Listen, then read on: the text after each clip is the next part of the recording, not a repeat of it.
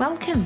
Hi, I'm Mickey, and this is Mickipedia, where I sit down and chat to doctors, professors, athletes, practitioners, and experts in their fields related to health, nutrition, fitness, and well-being. And I'm delighted that you're here. Welcome to Mickipedia. This week on the podcast, I speak to Dr. Brett Scher. He is Medical Director over at Diet Doctor, which is an extremely popular low-carb internet resource that helps thousands of people optimize their diet to improve their health status through a low-carbohydrate approach. Now, Dr. Brett is a cardiologist in training, and we speak on the podcast today about how he discovered low carb and the response from his fellow cardiologists, the results that he sees in his practice, and how his low carb approach has changed over the years in line with, I guess, our understanding of the important element of a low carbohydrate approach. We also discuss what evidence-based medicine actually means and the important blood markers and tests that you can get to determine your heart health. Such an awesome conversation, and Brett is also podcast host of the Diet Doctor podcast, so he is quite clearly brilliant at relaying information in a way that everyone can understand. Dr. Brett Scher is a board-certified cardiologist and lipidologist practicing in San Diego and licensed to practice in 7 states. He's full-time medical director, writes blogs, reviews, guides, and news stories for medical accuracy, and he hosts the Diet Doctor podcast. His main focus is on preventing and reversing heart disease naturally, rather than putting patients on medication unnecessarily. Dr. Scher has also obtained specialist certifications in functional medicine, nutrition, personal training, and behaviour modification. And you'll hear in the interview that he has always been active and was also into triathlon at one point in time. So he is also author of the book, Your Best Health Ever, and has a blog and website over at lowcarbcardiologist.com, but does spend the majority of his time over on the Diet Doctor website. Before we kick on into the podcast, the best way for you to support us is to go to your podcast platform and hit subscribe, and also, if there's an opportunity to, leave a 5-star review. You could even put a few words in there, that would be amazing, but you don't have to. That way, more people are aware of Mickipedia and get access to the type of information that the experts I speak to are here to share. And particularly in a podcast like this, all about cardiology and heart health, it is, the more people that hear these messages, I think the better. Thanks, team, for your support, and onto my talk with Dr. Brett Scher. Dr. Brett, thank you so much for joining me this morning. I'm really excited to have this opportunity to talk. I love your podcast, The Diet Doctor, and I've learned so much from your insights and, of course, with the guests that you have on your show, and really enjoyed your Metabolic Health Summit presentation this year. And I also have access to the last couple of sort of virtual summits, which I was just watching one of your presentations yesterday, in fact, and again, really learned so much from you. Can we just sort of start the conversation by you talking a little bit about your background, first your interest in cardiology, but then of course how you then became interested in a lower carb approach? Yeah, well, thank you. Thanks for that intro and all those kind words. And it's a pleasure to be here. Yeah, so my background, I started off going to med school wanting to be a sports medicine doctor. I was an athlete, I was a competitor, and that was sort of my initial pull. But once I did my cardiology rotation, I was like all in. I kind of fell in love with it. And I really like the combination of, working people in an outpatient setting, managing risk factors, working with them long term, plus the procedural aspects, so you're using your hands and you're getting technical, plus a little bit of like the emergency room aspect with acute heart attacks and MI. So it was sort of ran the whole spectrum of helping people in so many different ways. Then as I got deeper into cardiology, though, that's where I really wanted to start focusing on preventive cardiology. So my cardiology fellowship was a combined general and preventive cardiology fellowship. And then I got out in the real world, thinking, here I am, well trained. I'm just going to stamp out heart disease and all my patients are going to do amazing. And that was just far from the truth.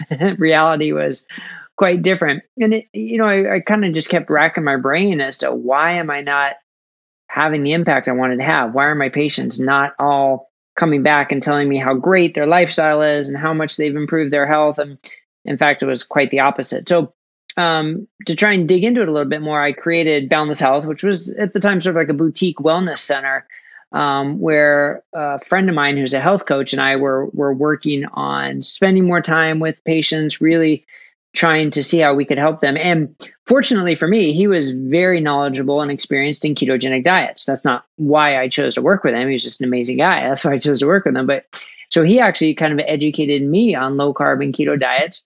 And it was from there, it sort of took a number of different paths, I guess you could say. On the one hand, it was sort of amazement that here was this tool that could help so many people that I never knew about. Then second was sort of frustration. Like, why didn't I know about it if it is a tool that actually has research to support it and clinically is so useful?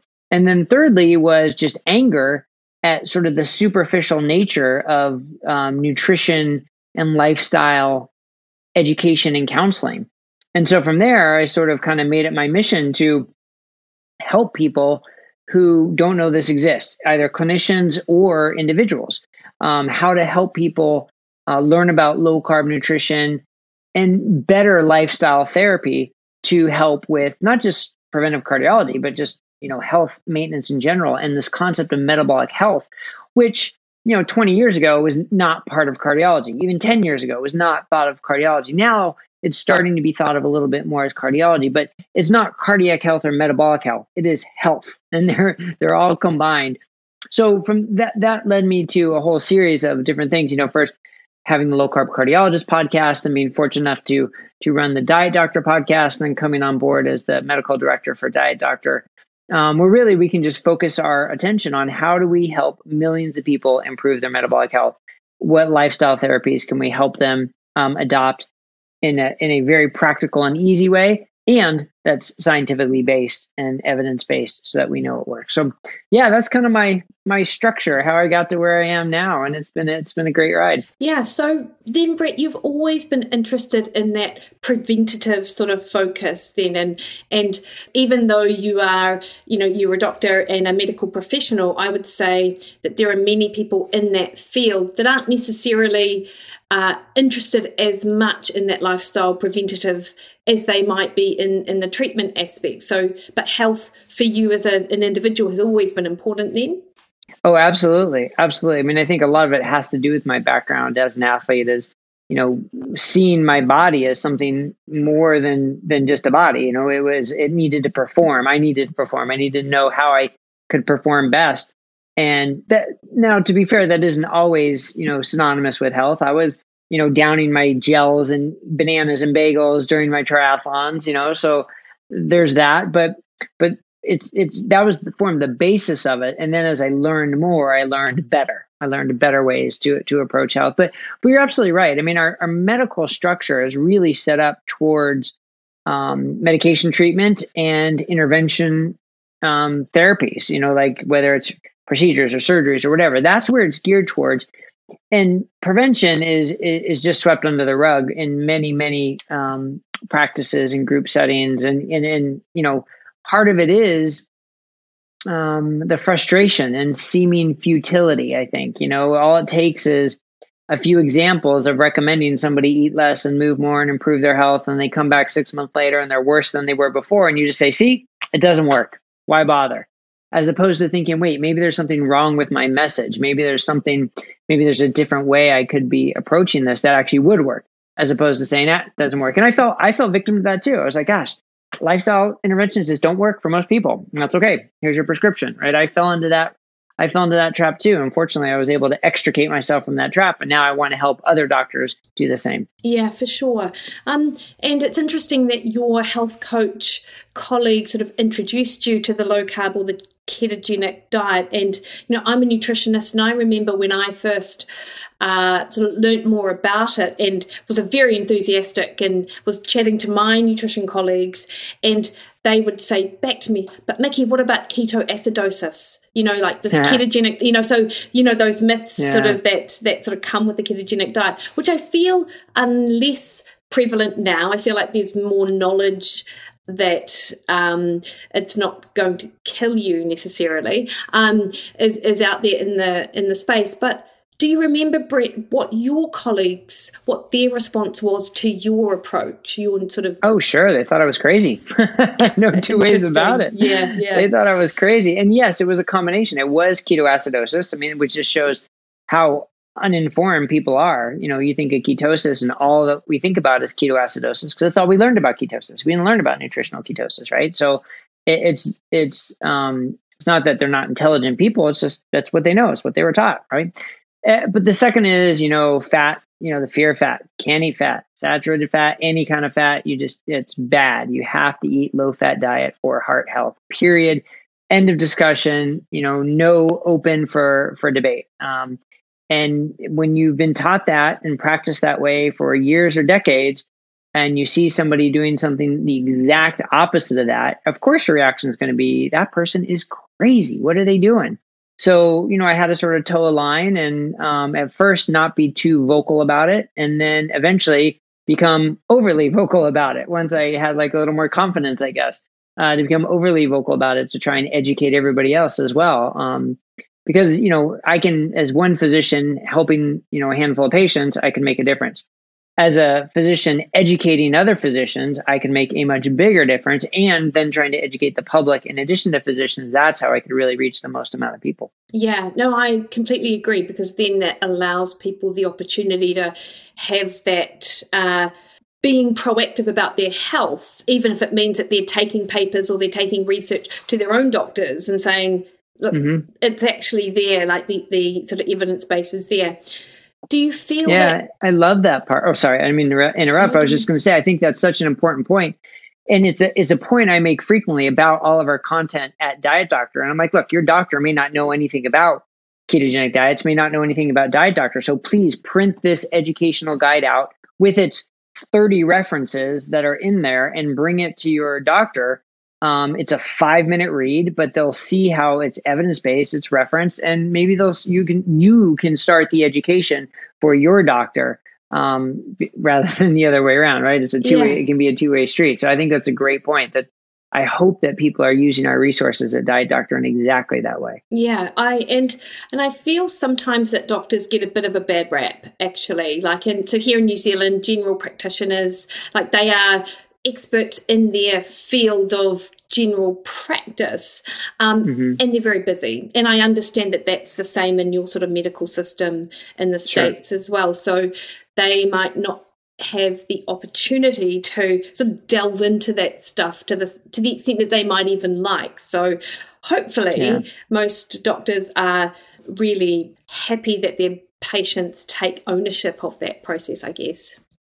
Yeah, I mean, look, if a doctor shows up at the office at 7:30, leaves at 6:30, then has dinner with their family and is just, exhausted and putting the kids to bed and just wants to sit on the couch and watch something with their family before they go to bed and do it all over again, where are they going to have the time to learn about all this stuff? And it's true. I think our primary care doctors are overworked and undereducated, at least undereducated outside of the realm of big pharma. That's where most doctors, busy doctors, get their education because they're the most aggressive about showing up in your office and handing you pamphlets and giving you samples and all that kind of stuff. That's where they get their education. And it's unfortunate, but it's not always the doctor's fault. I mean, a lot of times it's the system's fault. The system isn't made to encourage intellectual curiosity. It's not made to encourage people doing their own research and learning on their own. And that, I think, needs to change, unfortunately. Yeah, completely. So, Brett, have you seen a change over time in the physicians that you come across and their perception of low-carb and ketogenic diets now? Yes and no. Those who sort of dug their heels in and were adamant against it still are. There's a large swath of doctors who are just completely opposed to it, and you're not going to convince them otherwise, and that's unfortunate. But there's this middle group that actually has been open to it, and once they sort of see it, either the effect on their patients or start to see the science behind it, it does open up this door, and they're like, okay, there is a place for that. And that's what I've been most encouraged about, is seeing the number of physicians in that group really growing and increasing.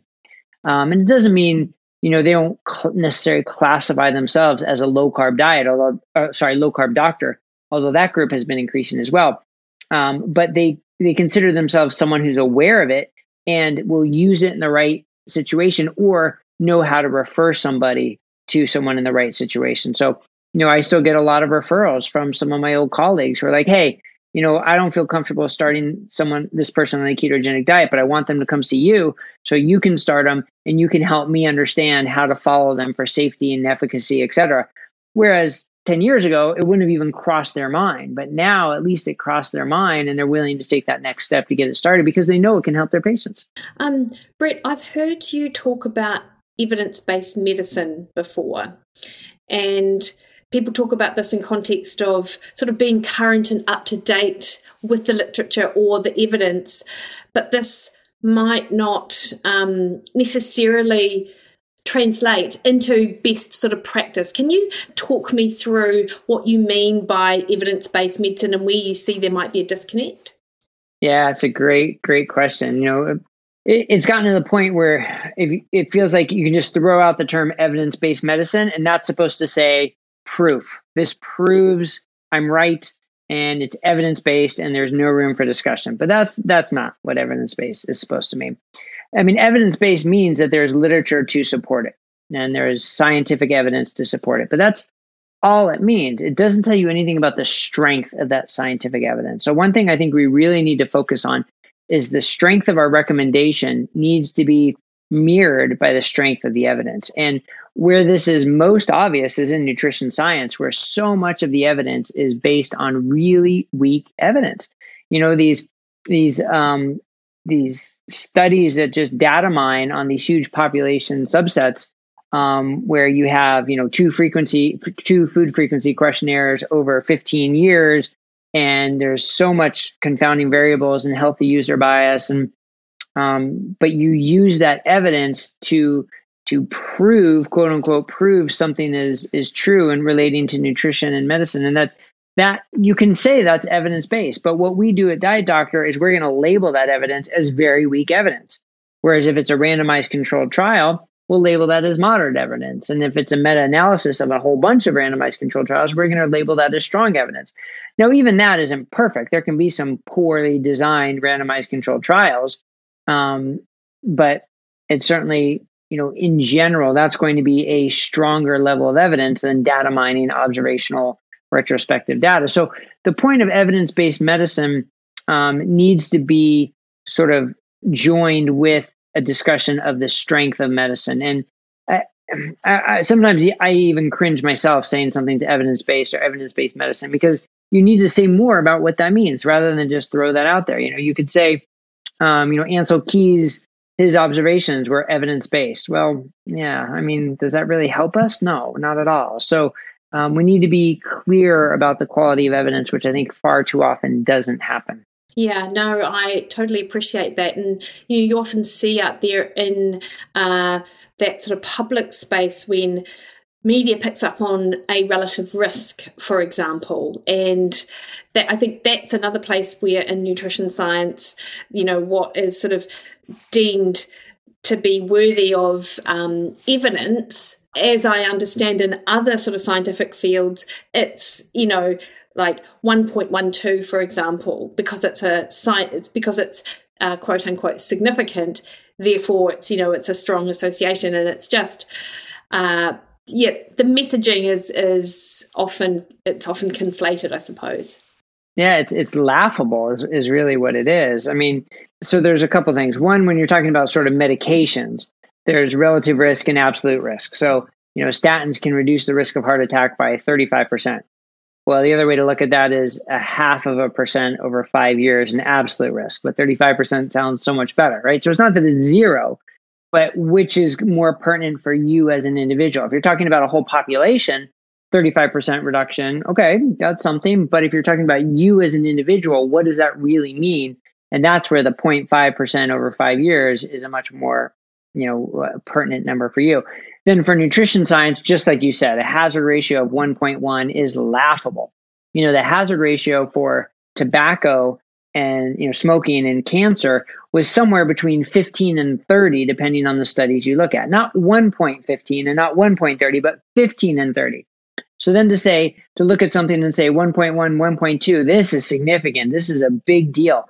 Well, what in the world does that mean to one individual? And what is the scientific likelihood that that's a real effect rather than some confounding variable and just statistical variance? And so those are two questions that aren't frequently answered when we talk about these razor thin hazard ratios, as if they prove everything and really need to be followed with such strong advice and such strong beliefs, which is again not backed up by the quality of the science. No, completely. Brett, can we sort of move on to the individual and things that they should consider or look at with regards to their heart health and markers of heart health? What are the markers that you think are important as an individual to sort of take note of as we sort of move through life? Yeah, well, as I mentioned earlier, it's not this discussion of metabolic health or heart health, because metabolic health is heart health. And there was this great study published, I guess it was a little over a year ago in JAMA, which was a look at the Women's Health Initiative and following women for over, I think it was 17 years, looking at the markers that were most predictive of developing heart disease. And LDL was on that list. It had an odds ratio of about 1.3, and ApoB was even better at about 1.9. But a measurement of insulin resistance, the lipoprotein insulin resistant measurement, was like 6, so far superior. And then type 2 diabetes was 10. So, they're not even in the same ballpark, but yet we frequently focus so much more on LDL and ApoB. And again, not to say that it's not important, because it wasn't zero. It was an elevated number, but the markers of metabolic health were far superior for predicting development of cardiovascular disease, which just goes back to my statement that metabolic health is heart health. So that's a long way of saying, paying attention to your glucose, your insulin, paying attention to not just your LDL, but your LDL particles and your small particles, and your ApoB number, your ApoB to A1 ratio. All these markers that go deeper than just the superficial LDL, your triglyceride to HDL ratio, because they represent not just lipids, but they also represent metabolic health, which is so important. And blood pressure, another part of metabolic health, which you don't even go to the lab to. You can just measure it at home. So important. So many people have no idea what their blood pressure is. They get it done maybe once a year in their doctor's office, where it's measured incorrectly anyway, 90% of the time. I just made that number up, 90%, but it seems like most of the time it's measured incorrectly. So you can measure it at home correctly, with a monitor, and know your blood pressure. And that's important too. So, those are the basic markers that everybody should be following, far beyond one fasting blood sugar and, one LDL marker.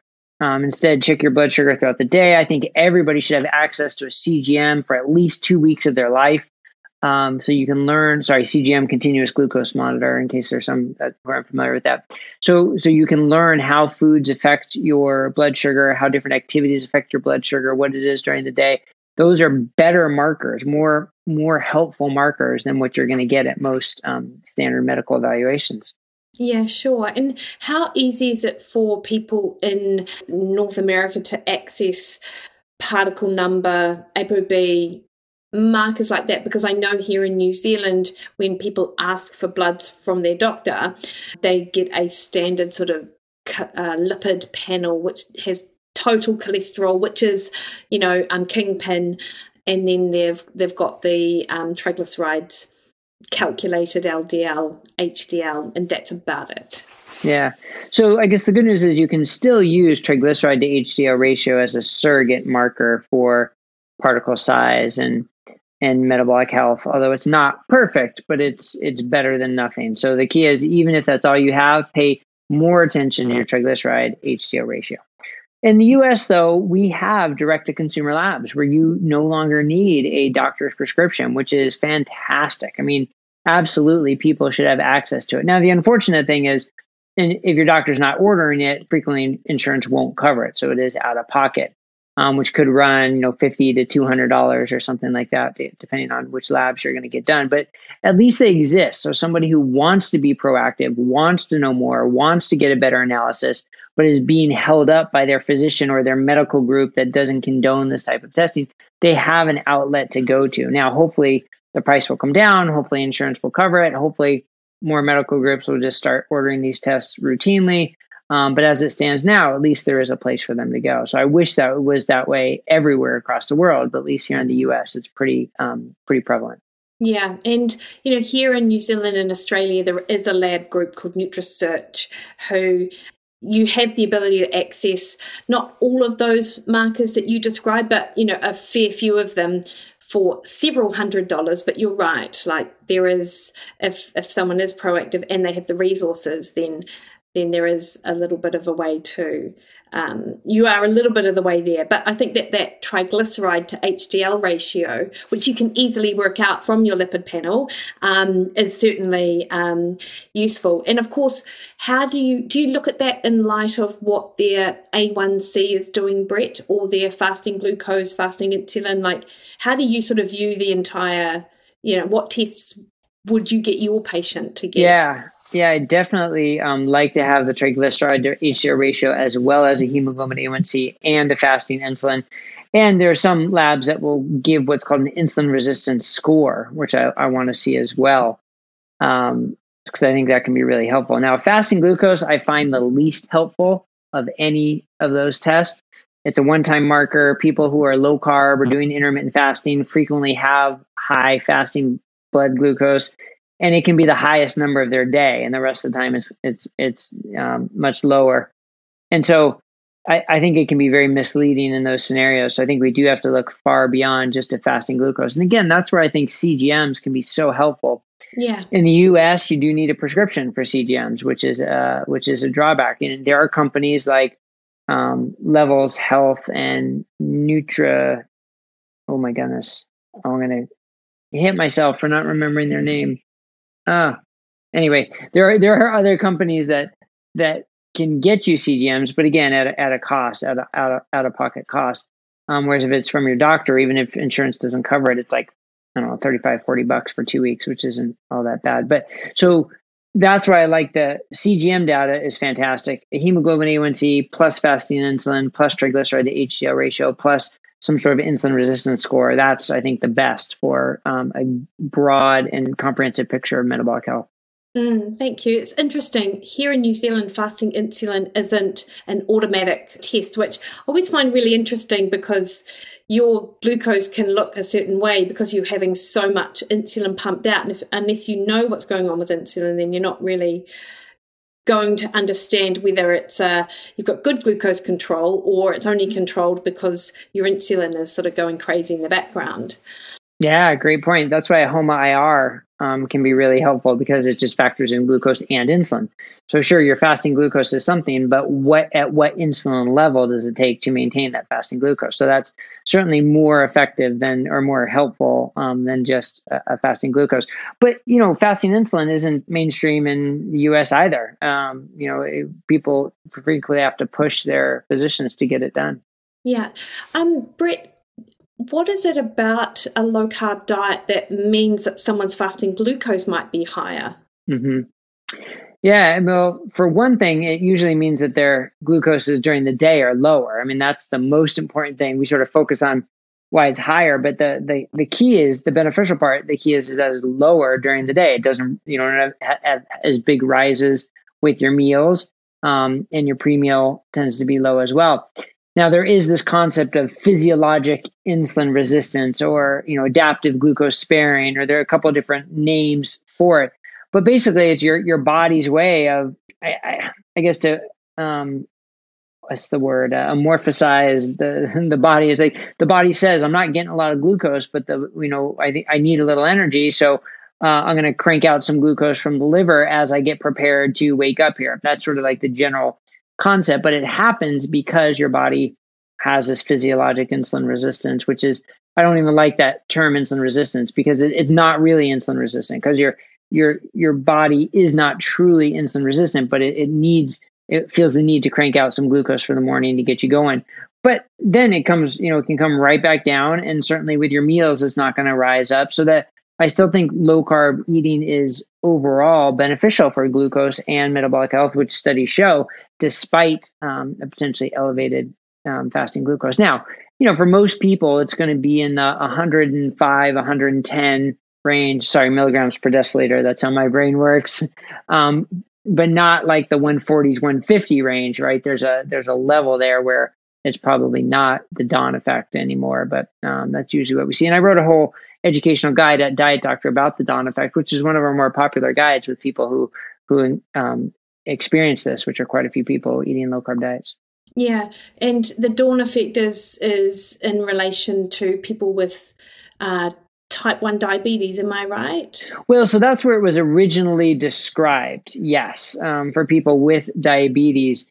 And so if you have diabetes and you're experiencing the dawn effect, that's a very different scenario than if you don't. So the key is your glucose is elevated, and at what level of insulin is it elevated? So that's where you would say, at type 2 diabetes, you might have high glucose and high insulin, but people who are eating low carb could have a slightly elevated glucose and low insulin. And then, of course, people with type 1 diabetes, it's all about your insulin administration and when you're dosing it and how you're dosing it. So completely different scenarios, but you're right. That's where it was initially described. And I guess we just have sort of adopted it to say, well, look, it's considered the dawn effect, but here's how it's different in people who don't have type 1 diabetes and are eating a low carb diet.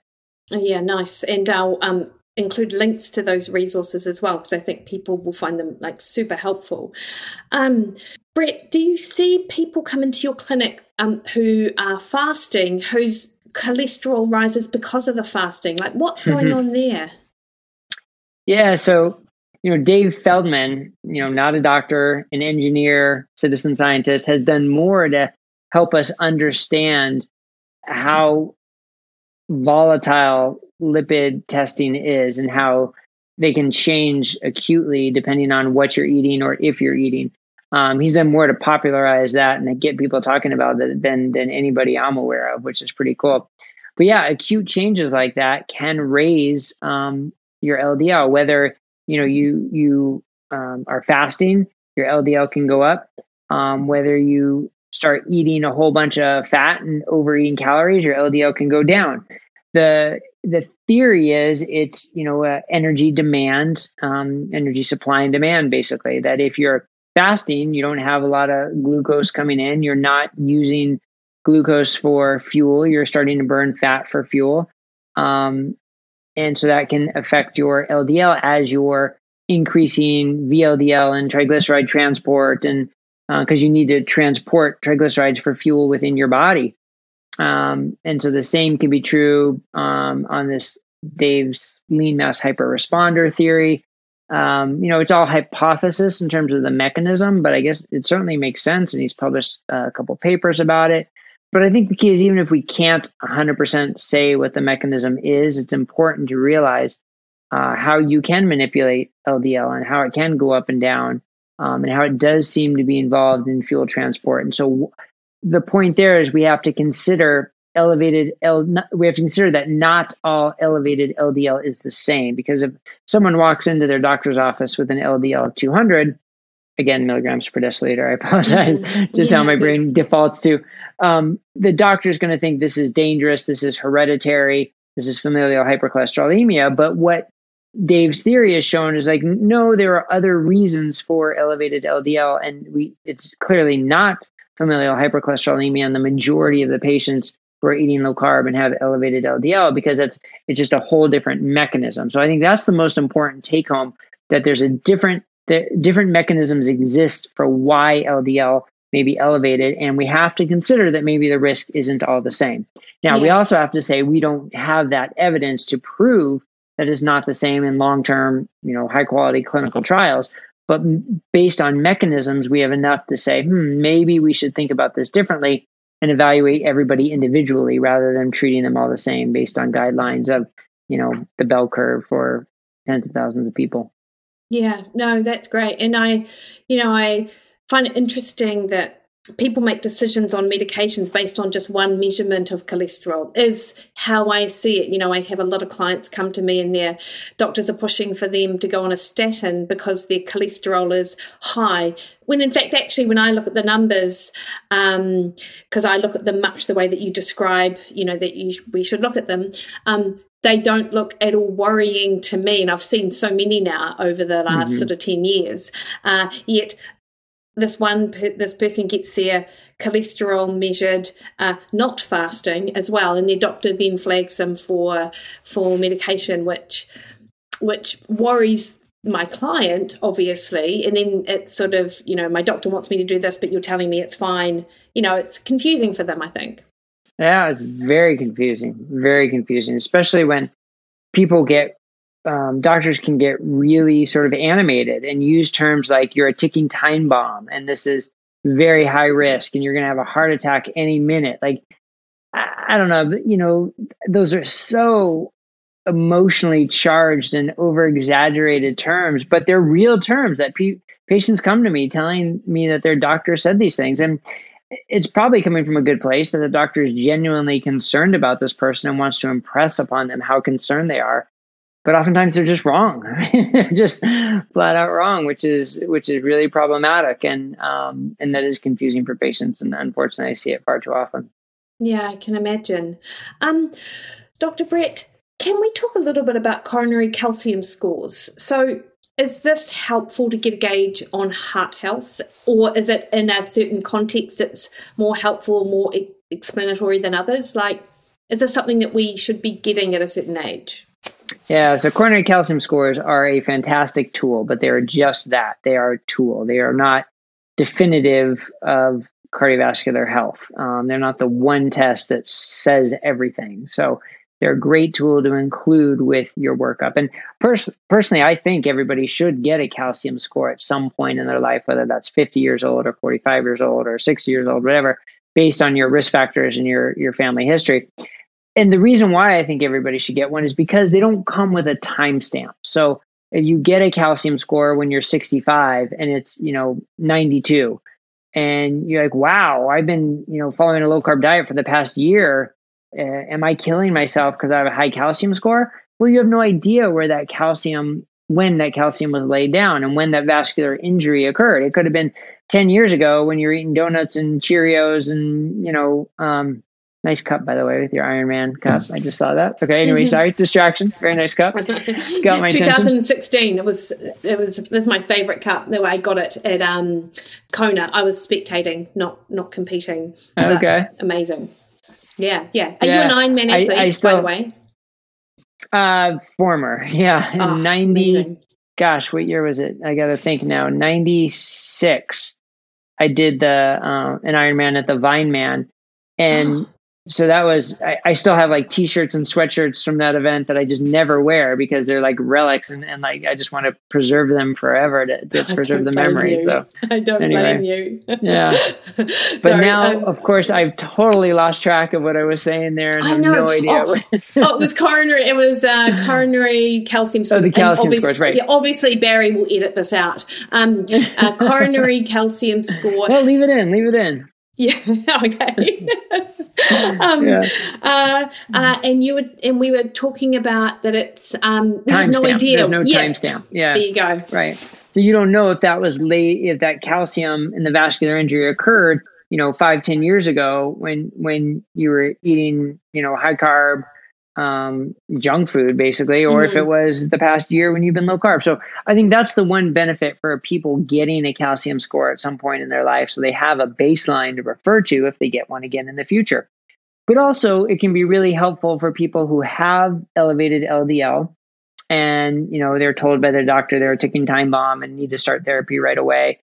And then you get a calcium score. And if it's 0, it doesn't mean it's going to forever stay zero, but it's very reassuring to say, okay, the risk at this moment is extremely low.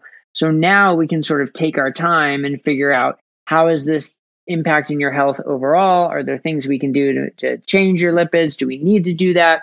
How can we follow you going forward? It sort of lets everybody take a collective breath and say, okay, it's not the high risk, dangerous situation that you are led to believe. So that's another way that calcium scores can be really beneficial. But again, 1 calcium score doesn't mean it's going to forever be a 0 calcium score. So you do need to follow it. But there was this great paper that came out. I think it's great. Any paper that supports my belief is my definition of great, right? That's the joke, of course. But it looked at people with LDL cholesterol above 190 who are 60 years old when they got a calcium score that was 0.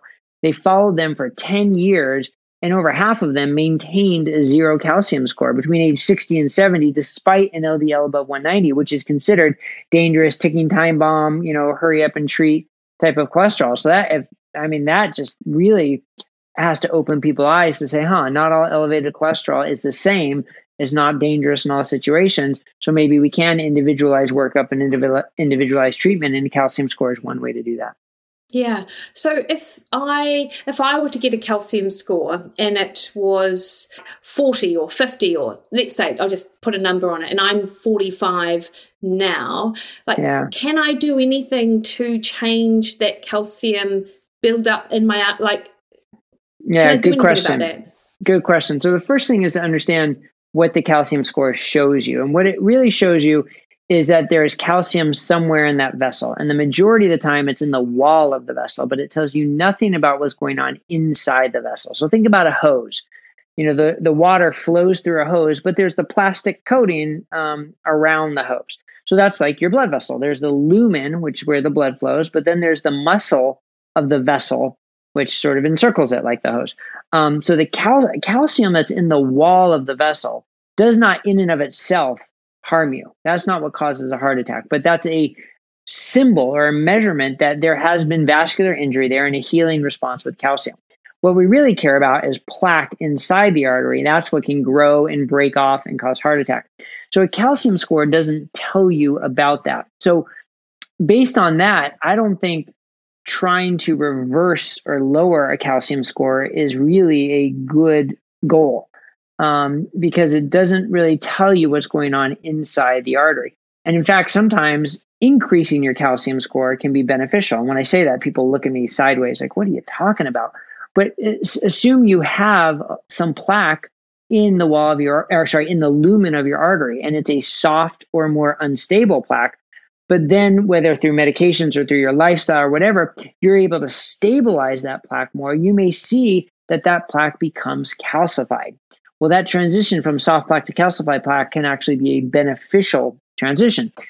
So my point being that reducing calcium scores isn't by definition beneficial, but slowing progression perhaps, or certainly if you are able to evaluate with a CT angiogram, which is a much more involved test and slightly higher radiation dose and uses contrast and more expensive, but that can tell you what's inside your arteries. And then if you can follow that to see how the plaque is changing, to me, that makes more sense. Now that is outside guidelines and outside current evidence base because those studies haven't been done, but it certainly makes sense to me. So this is a long answer of saying, I'm not sure that trying to reverse your calcium score is the right goal, but instead to prevent interluminal plaque and unstable interluminal plaque progression is the goal. And are we able to determine what is soft and hard plaque buildup? With a CT angiogram, okay. You can. Now, not 100% of the time, but that is something that is being improved upon on a continual basis. And as technology improves, it's getting better and better. There are invasive procedures you can do that can tell, but that's not routine by any means and carries risk. So I think CT angiogram is our best bet for that and is continuing to improve all the time. But most really good quality scanners and good quality institutions that do a lot of them and read them well can tell the difference between soft and calcified plaque. Yeah. And Brett, in what occasion would you go on to suggest someone get a CT angiogram? What factors need to be in place for you to go, actually, I think this is a good idea, despite the fact that it might not necessarily be in general sort of best practice guidelines or whatever? Yeah. I mean, there are a couple different ones. Now, first, I see a very select subset of patients in my practice because those are the ones who seek me out.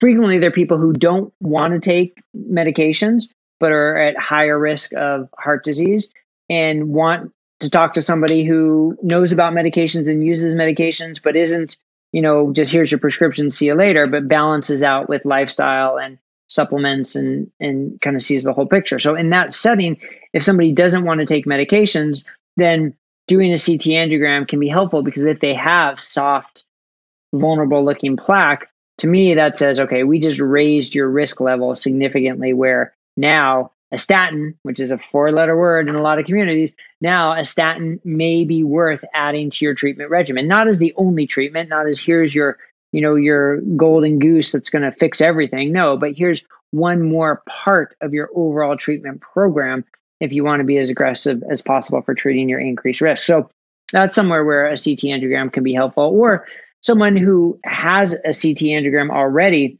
and is starting a treatment protocol and wants to know, is this being beneficial? Then following that CT angiogram at some point in the future can also really be beneficial. So I think either one of those scenarios is very helpful.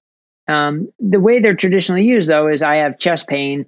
Do I have a severe narrowing in my artery? And that's, I think, maybe the least useful. I mean, still can be helpful, but that's not how I tend to use CT angiograms now. I use them more for prevention, for better risk assessment, for better definition of intensity of medical therapy. Yeah. Okay. No, that makes perfect sense. Brett, what are some of the biggest levers in your practice that you pull when people sort of come to you for their health? So, I mean, you work with health coaches and in that sort of low carb space. Can you talk us through what someone might get if they come to you or your sort of practice in terms of your treatment? Yeah, sure. I mean, I guess I'm known for my work in the low carb sphere, but I also am a strong proponent of exercise, regular exercise, combination of resistance training and aerobic cardio type exercise. Strong proponent of sleep hygiene and getting adequate sleep, of stress management. Those are all very important pillars of health that we are going to talk about, whether you want to or not. I'm bringing it up in our meetings with my patients. So I think that's very important. And then from a nutrition standpoint, though, it's not that I want everybody to follow a keto diet or even everybody to follow a moderate low carb diet. I mean, for as many people as they start on a keto diet, I maybe take off the same number of people off a keto diet. Because depending on what your goals are, what you're trying to achieve and how you've responded to a keto diet, some people might do better with a slightly higher carb, whether, 50, 75, 80 grams of carbs as opposed to the 20 or 30 grams of carbs. Sometimes we get lulled into thinking like if this is good for one thing, it's good for everything. And that's not always the case. So I think it's important to be open to different dietary interventions. And, a couple of my patients are completely plant-based. And I would almost never purposely start somebody on a completely plant-based diet because I believe it is an insufficient diet and it requires supplements and it requires a lot more work, but it's totally doable if you have the time and the dedication and the commitment and you want to be plant-based for other reasons. Then absolutely, I'm going to work with you to get you on the healthiest plant-based diet, because just like there are healthy meat-based diets, there are very unhealthy plant-based diets. So I think dietary quality is first and foremost. And so that's what I work with the majority of my patients. Now, being low carb usually increases dietary quality quite a bit. So I do tend to default that way, but I think being open to all dietary approaches or names or buckets or however you want to call it is really important. So I don't know, I guess that's a little bit of an overview. But the same thing is that I don't ignore medications. I think medications have a role. And it's very important to differentiate primary prevention from secondary prevention. People who have no vascular disease versus people who do. People who are at low, moderate, high risk, and how do you define that? And so it's basically giving your health evaluation a sharper microscope to really see more clearly what's going on. So I guess that's the framework of how I approach patients. have you changed your practice over the years, the longer you're in this sort of lifestyle space, Brett? Like Sure. Dr. Brett 17 years ago, new and low carb, like, is that quite different from how it might be now? Or Oh yeah, definitely. I mean, there was a time where I was like butter coffee for everybody, and put cream on everything, and just as much butter as you can put is great, go for it. And I've definitely backed off of that. And not to the point where saying fat is dangerous, avoid fat, but fat's calories, and you can't ignore it. Fat is definitely calories, and you can definitely overdo it on fat. And a keto diet doesn't have to be super high fat. And I was fascinated, Adele Height, who I've worked with for years at Diet Doctor, unfortunately, the late Adele Height, who unfortunately passed, she pointed out to me how a number of studies show that you take them on their baseline diet and transition in the study to a low carb, quote unquote, high fat diet. And because their calories naturally go down, even though the percent of fat goes up, their absolute fat grams increases by like 6 or 7 grams per day of fat. And that's the quote unquote high fat diet. It's like, oh, okay, it does, so even the studies have shown it's not necessarily adding the fat, it's reducing the carbohydrates. So that's one thing that my eyes have been open to in the past like 5 years or so. And then the importance of protein, just how low protein the average person eats, like 12 to 14% of your calories from protein, and maybe like 60 grams a day, and that's just totally insufficient for optimal lean muscle tissue and for metabolic health. And protein is a very satiating macronutrient, and so at least getting it up to the 1.5 grams per kilo, or getting it up to like the 25% of your calories. So increasing the protein. And there was a time where I bought into the whole protein's bad for blood sugar and gluconeogenesis and is going to quote unquote kick you out of ketosis. And that's just not the case at these levels. I mean, absolutely not. It's actually beneficial for blood sugar and metabolic health. There are studies that show that, especially if it's improving satiety and further helping you decrease your caloric intake. So I think the fear of protein has really been overplayed as well. So yeah, I guess those are some of the things that have shifted in my mindset on how I approach low carb and keto diets. Yeah, it's interesting with that, the point you raise about quote unquote high fat, because I think one of my introductions to the ketogenic diet was The Art and Science of Low Carb Living and Performance. And in those books by Phinney and Volek, they state actually that, the fat isn't necessarily that high because part of the energy we get from fat should be energy stored on the body. And this is something which I talk to clients about who come to see me who have been failing on their weight loss strategy with a keto diet because of the fat bombs and the bulletproof coffees and the layering on of the fat. I find that super interesting. Yeah, and in the beginning, I think there's definitely a role for that. You're reducing your calorie intake from carbs. You need to replace it from somewhere else. You're taking away a lot of the sweets and treats and foods you avoid, so it helps to replace them with something else. So I can see how in the initial period of a keto diet, that type of framework can be really beneficial. But then over time, I think it's important to kind of reassess and sort of strip that away. So the keto diet you're initially successful with doesn't have to be the keto diet you stick with for the rest of your life. And in fact, it frequently isn't. And you do have to sort of readjust. Brett, with regards to the work that you do on the podcast, and you talk to so many interesting people, have you got any sort of top interviews or top, interviews with people who have really been seminal in changing your mindset, or not even about changing your mindset, but that you really enjoyed and really learnt a lot from? That's a tough question because I enjoy so many of my podcasts. I mean, I always say that even if no one was listening to these podcasts, I would still want to do them just because it's such an amazing opportunity to meet these incredible people and have conversations with these incredible people that I just enjoy doing. So to pick a couple, it's kind of like picking my favorite child. So it's a little hard to do.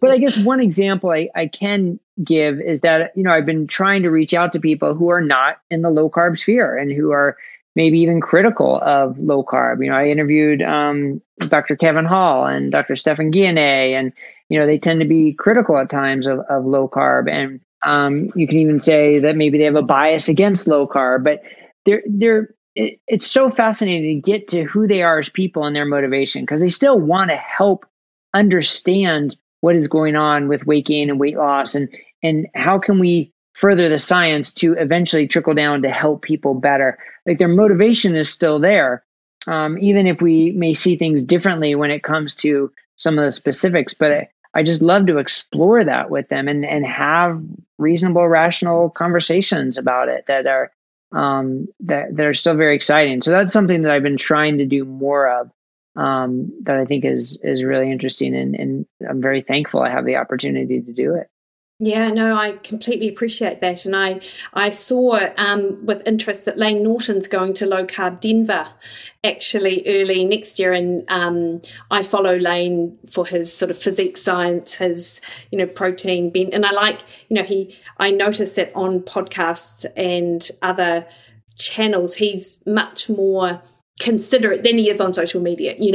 There's just, and we can say that about plenty of low carb. Yeah, we can say that about plenty of low carb people too. I mean, some people are just so vocal and outrageous and frankly rude and inconsiderate on social media, and then you get them in person and they're just a big teddy bear with with the goals of just helping people. And so it's totally different. But yeah, I'm really looking forward to Low Carb Denver. I'm going to moderate a discussion with Lane and Paul Mason, and Tom Lauer. And so I'm going to moderate a discussion, and we're just going to start airing things out and discussing where we agree, where we disagree, why we disagree, what's the path forward, what can people learn from the disagreement to help them to explore all these issues. I think it's going to be great. I think, Dr. Jeff Gerber just did a great job of orchestrating that everybody's going to be there and really talking about the future of nutrition, right? It's not, this is a keto conference. This is the future of nutrition. Now, low carb and keto is going to play a role of that, but what else is going to play a role,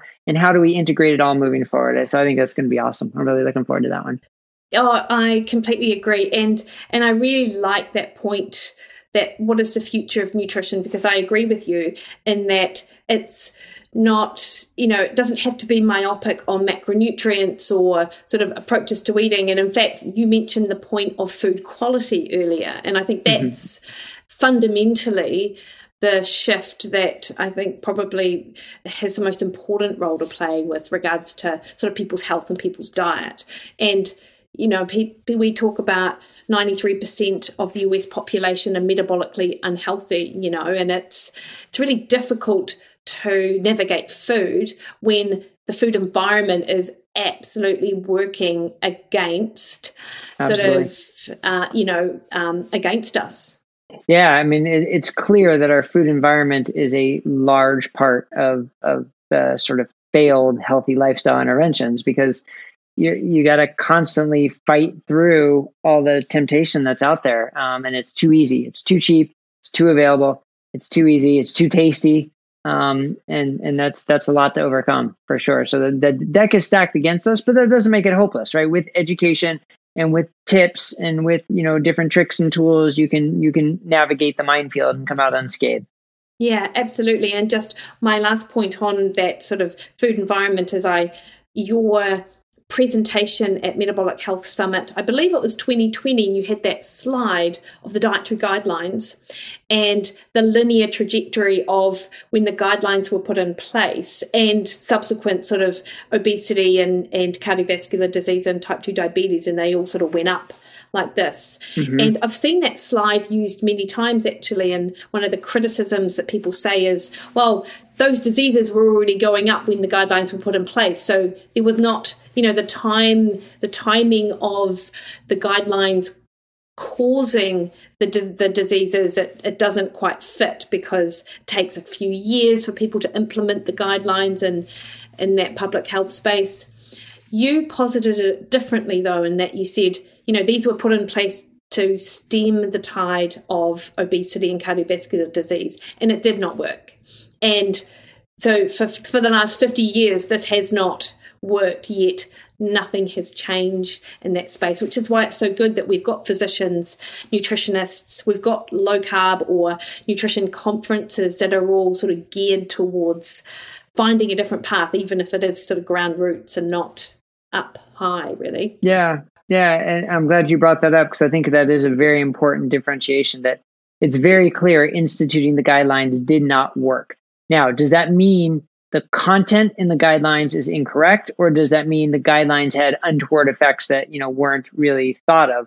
And it's probably both to a degree, but certainly the guidelines created this atmosphere for anything low fat to be labeled as healthy. And that was just a complete disaster, but not one that was fought by anybody promoting the guidelines, right? I mean, it just opened up the doors for it. And we can look back now and say, oh, well, we never thought that was healthy. But where was the discussion about it? There was really not enough of a discussion about it. We should have been shouting it from the rooftops and making it the most important issue that, no, just because it's low fat, if it's high carb and high sugar, it's not healthy. But no, we weren't shouting that nearly loudly enough. So yeah, it created that whole atmosphere, which was clearly unhelpful. And if you have something you're promoting for 50 years, and the thing you hope it to be doing is clearly going the opposite direction, at some point you need to abandon it and shift gears.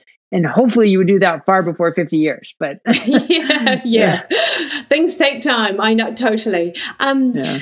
Dr. Brett, I'm really mindful of your time. And so I just have two more questions related to you, actually.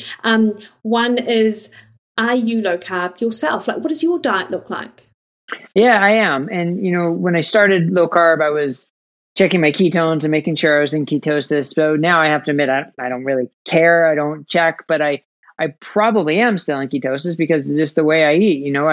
I frequently have my first meal around 10:30 or 11 o'clock, and it's almost always a bunch of leftover veggies like, broccoli and cauliflower and spinach and green beans and with a couple eggs and whatever leftover protein I had, whether it's salmon or steak or ground beef or sometimes like canned sardines even.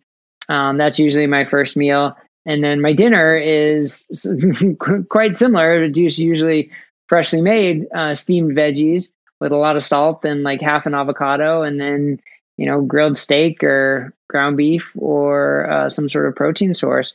That's usually what I eat. My treat, my splurge is I like cottage cheese, peanut butter, and blueberries and raspberries. That's sort of my splurge and my treat. And it's so good. So some people, when I explain it to you, say that sounds disgusting, but it is so good. And that is, that's the one thing that can be addictive for me. So I do have to watch that, but that's sort of my treat. Yeah, that is delicious. Now, okay, just to drill a little bit deeper into that, do you blend your cottage cheese first and then have it sort of creamy and then put the peanut butter on top? Or no, I just dump in a bowl, dump in the peanut butter, cut up the berries, put the berries in there, kind of mix it around a little bit, and then just go to town. That sounds so delicious. I like Small to put portions. I put protein powder into my cottage cheese. That's quite good. Yeah. I love that, Brett. And now you mentioned, and of course we had the conversation of your sort of previous athletic history as an Ironman athlete. What do you do now for exercise? Yeah, now I wish I could still train and compete like I did, but time and body injuries catch up with you for sure. But now I mountain bike at least once a week, and that is my pure escape. I love that. That's my therapy, my mental therapy, my physical therapy, and my workout all rolled into one. Just to be out on the trails with nobody around, no cars, no traffic lights, just rabbits and squirrels and birds and trees and open sky is just amazing. So I love mountain biking. I'll still get in the pool and swim, probably one day a week. And then I'll get in the gym at least twice a week. And then other times it's just being outside, walking. My dog, I walk him so much, and he probably looks at me and says, "Again? Really?" And I'm like, "Yep, we got to go. Let's go." Because just getting outside for 15, 20, 30 minutes multiple times a day, I think is so important. Yeah. So that's sort of what my workout looks like now. And I, if I can, I ride my bike everywhere that I can and hopefully get out for another mountain bike ride during the week. But those are all sort of the bonuses. The four basic workouts are the things I have to get in every week. Yeah. Oh, that is awesome, Brett. Thank you so much for your time today. Particularly the discussion around the usefulness of the coronary calcium score, but also just in general your philosophy and how you see things have shifted over time and where we can really make the most bang for our buck, I suppose, in terms of our health. Obviously, I'm going to put links in the show notes as to where to find you for those people who are unfamiliar, but can you just sort of end by telling us that as well? Like, where can we find you? Yeah, I mean, most of my work now is at dietdoctor.com. It's where I do most of my writing and medical reviewing of all the content we have. And of course, our YouTube channel, the Diet Doctor YouTube channel, is where you'll find my podcast, which comes out every other week, the Diet Doctor podcast. And I usually do 2 or 3 YouTube videos per week talking about some subject or some study to really help for sort of clarify and explain things. So pretty prevalent on YouTube. For seeing me as a patient, that's lowcarbcardiologist.com. Unfortunately, I don't see people in New Zealand, even though I have a telemedicine practice. I only see patients in the 7 states in the US where I'm licensed. So those are the best places to find me. That is awesome. Brett, thank you so much. Enjoy the rest of your day, and I hope you get to go out on your bike this weekend. Thank you very much. I appreciate the opportunity. It's been a great discussion, so thank you.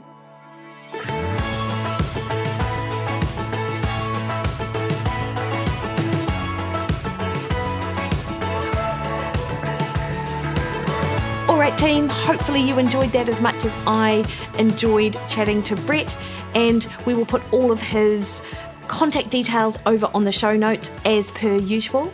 And next week on the podcast, I've got my mate Cliff. He is back on and we have another awesome conversation, because that is what you do with Dr. Cliff Harvey.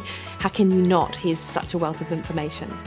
Until then, you can catch me over on Facebook at Mikki Williden Nutrition, over on Instagram and Twitter at Mikki Williden, or head on to my website, mickiwilliden.com, where you can sign up to Recipe Portal Access for $12 a month. You get a ton of recipes and information, my weekly email, access to our Facebook group where we do live forums, and the ability to pick my brain on anything nutrition related. And that is also the place, mickiwilliden.com, where you can book a consultation or sign up to one of my many meal plan options. All right, team, you have a great week, and I'll catch you next week.